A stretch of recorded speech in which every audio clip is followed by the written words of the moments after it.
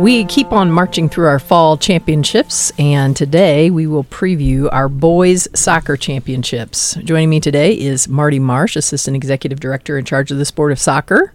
Welcome. Thank you.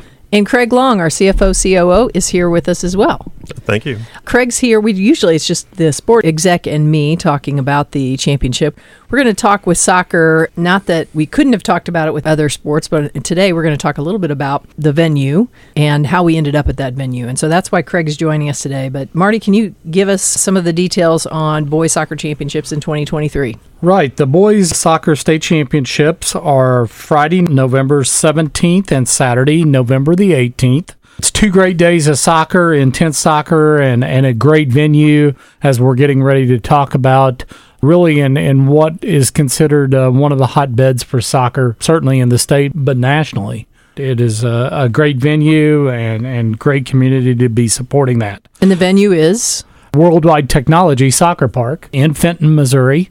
It has a long history, storied history of great soccer being at it, and just turf fields, and just very spectator friendly, and just a great venue to host this event. Fenton is part of the greater St. Louis area. St. Louis has a very large metropolitan area, and Worldwide Technology Soccer Park is very close to the center of St. Louis. We're deep into St. Louis at that location, really kind of 270 and I-44 is very close to where we are for soccer. And as you said, it's a hotbed of soccer. St. Louis is a soccer town.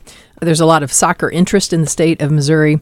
First of all, there are a lot of people in St. Louis, and that city has, for many, many years, been very interested in the sport of soccer. So I'm going to use that to segue to Craig, and we'll come back a little bit to qualifying and classifications and those kinds of things. We've been at Worldwide Technology Soccer Park under that name for a few years. But Craig, maybe talk to us a little bit about our recent history, maybe the last 10 or 15 years, and maybe beyond, about where we've hosted our soccer championships. And the soccer championships will be another good example of changes that we have had to make periodically for circumstances that were completely outside of what we have any control over. We had our 68 and 69 championships at Normandy High School in St. Louis. Since that time, we had a stop at St. Louis University, O'Fallon Tech High School in the early 70s. Washington University, Lindenwood College in St. Louis hosted quite a few years back in the 70s and 80s. But generally, since about 1986, we have been at the St. Louis Soccer Park. At that time, it was called St. Louis Soccer Park Fenton. At one point, it was purchased and became known as the Anheuser-Busch Conference and Sports Center. And it stayed that way for quite some time. In the 2009-2010 timeframe when InBev purchased Anheuser-Busch, that began a sequence of ownership changes in the soccer park. And ultimately, through some of those transitions, we found ourselves in a position during the bidding process that we had to look for a new home. And at that time, the Blue Springs School District stepped up, gave us an opportunity that we couldn't refuse with their high school fields. And so we were in Blue Springs from 2011 to 2015 for the Boys and Girls Championships. After our stay there in Blue Springs, we returned back to the soccer park in Fenton for several years with the boys. The girls spent 3 years in Swope Soccer Village in Kansas City, who took really good care of us. But as Jen mentioned, with the change now known as Worldwide Technology Soccer Park, we've been back in St. Louis since 2020 for the boys and 2021 for the girls. You listed a lot of venues there.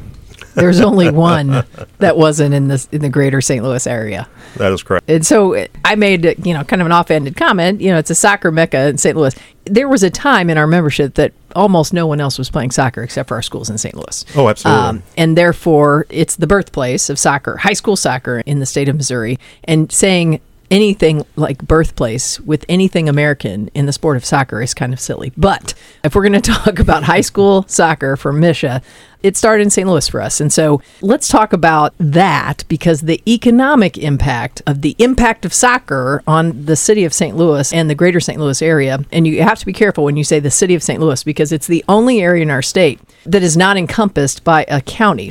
City of St. Louis proper, and then outside of that is St. Louis County.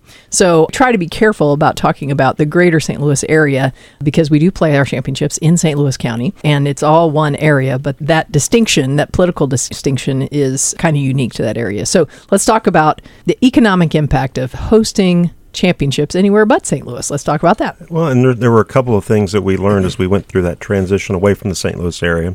Our soccer community very much did not like playing soccer on a football field, even though they were fantastic facilities marked for soccer. The soccer community, the traditionalists, wanted to be on a soccer field. The other thing you notice, and it's not just soccer, with our championships, because we are so heavily the number of schools east side of the state, largely in the St. Louis metropolitan area, but in many of our brackets, in all of our championships, it's not uncommon to have two St. Louis area schools because they may be representing the Northeast geographic, the Southeast geographic as well. We do see an attendance bump just because we tend to have St. Louis schools playing against each other. These kids have played ball with and against each other their whole lives. Now they're playing their high school careers. So that does have a big impact on the crowds at those championships. You know, when we're outstate, we'll see 4,000 or 5,000 people that will come to a championship, boys or girls. When we get to the St. Louis area, those numbers could bump up to 11, 12, 13,000, largely because multiple schools in the area that are competing, and they have grown up playing ball together. So we're in St. Louis, and we moved to, you kind of talked through it and around it, but you've got some data about what happened when we moved away from St. Louis. And since we're in the fall and we're talking boys, it was especially prevalent in boys. So let's talk about the data, because I think our listeners may be interested in these numbers. Well, we generally see, again, if we're outstate, and it's the same in all of our sports, they have a personality because the same size and types of crowds follow their school throughout the playoffs. We saw the same thing at baseball. This is quite a segue, but this past spring, baseball championships in Southwest Missouri, the way the brackets worked out, we had 3 or 4 Southwest schools that qualified. Makes it more convenient. We had our largest crowds ever. We see that as a matter of routine when we have championships in the St. Louis area again, because of the number of schools that are participating and the people that follow it. But our attendance has tripled moving back to the St. Louis area, especially for the boys soccer. In the soccer park, arrangements every time you do a bid are different depending on the venue and what is offered to you. But in our particular case with the soccer park in St. Louis, it's a revenue share. So the larger the crowds we see, the more we benefit. Naturally, the larger crowds that are there, the more burden there is on the facility to manage the event, and they benefit as well. We have multiple parts of the state that have very nice facilities to participate in the proposal process. The attendances generally are not a primary factor in how we decide where to place an event. All things being equal, that is something we consider, but it is not a driving factor. We just recently went through our current cycle for our next 5 years, had multiple proposals. We will be staying at the St. Louis Soccer Park through the 29-30 school year for the soccer championships. But again, we have other parts of the state that are making tremendous investments in their soccer infrastructure, are great soccer communities. Just for the current cycle, we selected to stay at the soccer park. Yeah, we looked at proposals from Columbia and Springfield. Both were very attractive proposals. And ultimately, the association, the board of directors, made the decision to stay in St. Louis. So we've talked about high population in St. Louis, a lot of people there. They're a city that loves their soccer. And also, they have a large number of schools. And it may seem like, well, that is an obvious statement. They have so many people there. They're going to have a lot of students that need to be educated. St. Louis is unique in its number of private and parochial schools. They have tremendously more private and parochial high schools than, say, our other large urban center, which is in Kansas City. It's not even close. So as we talk about the possibility, because you might say, we obviously are going to have maybe 2 schools out of Kansas City. You know, all your Final Fours are going to be 2 Kansas City, 2 St. Louis, if that's how that works. Well, it's actually not that way, because there are not as many schools in Kansas City. They're serving a large number of students, but they have many more larger schools in Kansas City because they don't have this concentration of parochial schools. I was told once, I'm going to say this on a podcast, and it probably is not right. This has been 25, 26 years since I was told this, but I was told once that St. Louis has more parochial schools per capita than any city in the world. And I tend to believe it because they have so many, and almost all of them are our members.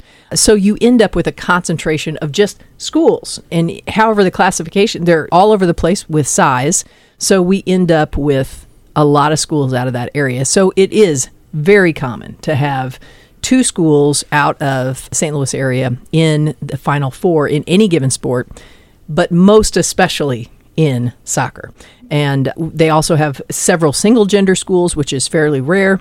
And so when we get into finals, and I'm going to shift back to you, Marty, we've got boys soccer Final Four coming up here in a bit, and we're pretty much guaranteed we're going to have 2 St. Louis schools in the Final Four, and at least our 2 largest classes, 3rd and 4th, just because of the way that the brackets come out. Tell us about the format of the tournament, and how does that translate when we're talking about crowds and dealing with parking and traffic and those kinds of things when we talk about the management of these semifinals on Friday? Certainly when you have 2 St. Louis schools competing against each other in the semifinals, you're going to have large crowds on semifinal day. And then if you have them competing against each other in either the championship or the third place game, you're going to have it on that Saturday. So, it really depends on how the brackets that particular year, and there is a formula for that. It's not just arbitrary decision. There is a formula for how those brackets are set up, but how those brackets are set up largely determine who's there in the Final Four. An interesting comment that I was going to add to our conversation, I just got through finishing drafting soccer officials. And interestingly enough, approximately 50% of the registered officials we have in the sport of soccer come from the St. Louis geographic area.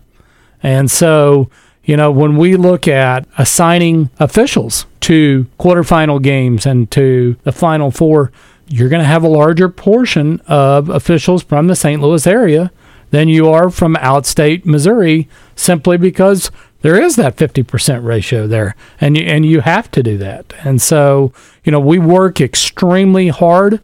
I work with our soccer observers who we have dispersed throughout the state, and we work really hard at ensuring there's equal representation on each of the games. When a team walks onto the field, either A, they don't see people they've seen all year long as the officials, and or B, there's a familiar face that they're accustomed to seeing, and that's certainly an honor for those soccer officials to be drafted and selected for the state championships as well. We've been heavy St. Louis in the first parts of this episode. However, it's an explainer. We're trying to always educate. So when people say, why are we always driving over to St. Louis for soccer? Well, this is why.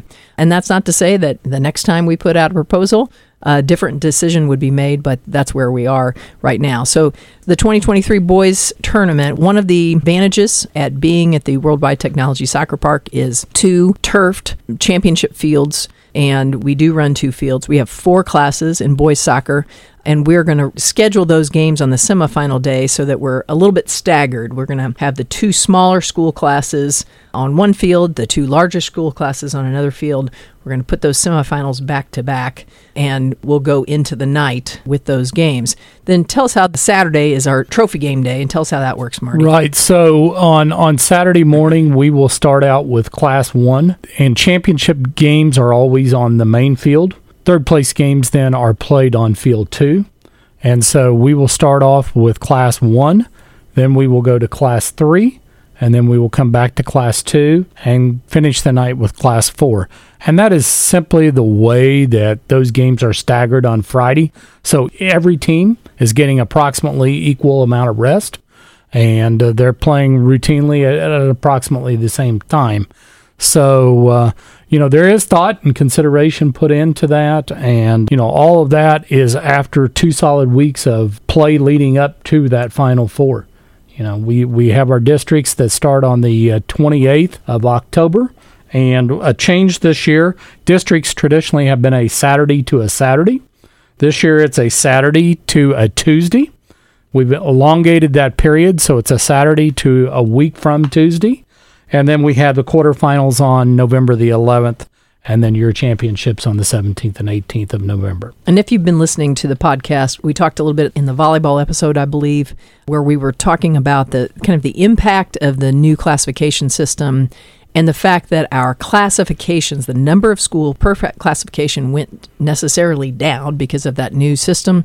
And when we did that, we didn't need as many games to get to the final 2. And so in many of our sports, maybe not all classifications, but in most, I think in soccer, it works for all classifications. We don't need a sectional round anymore. So we're having nice full districts, 7 and 8 team districts. We're coming out of districts, and we have a quarterfinal game, and then we're at the final site in the Final Four. So soccer is another one of those that has that.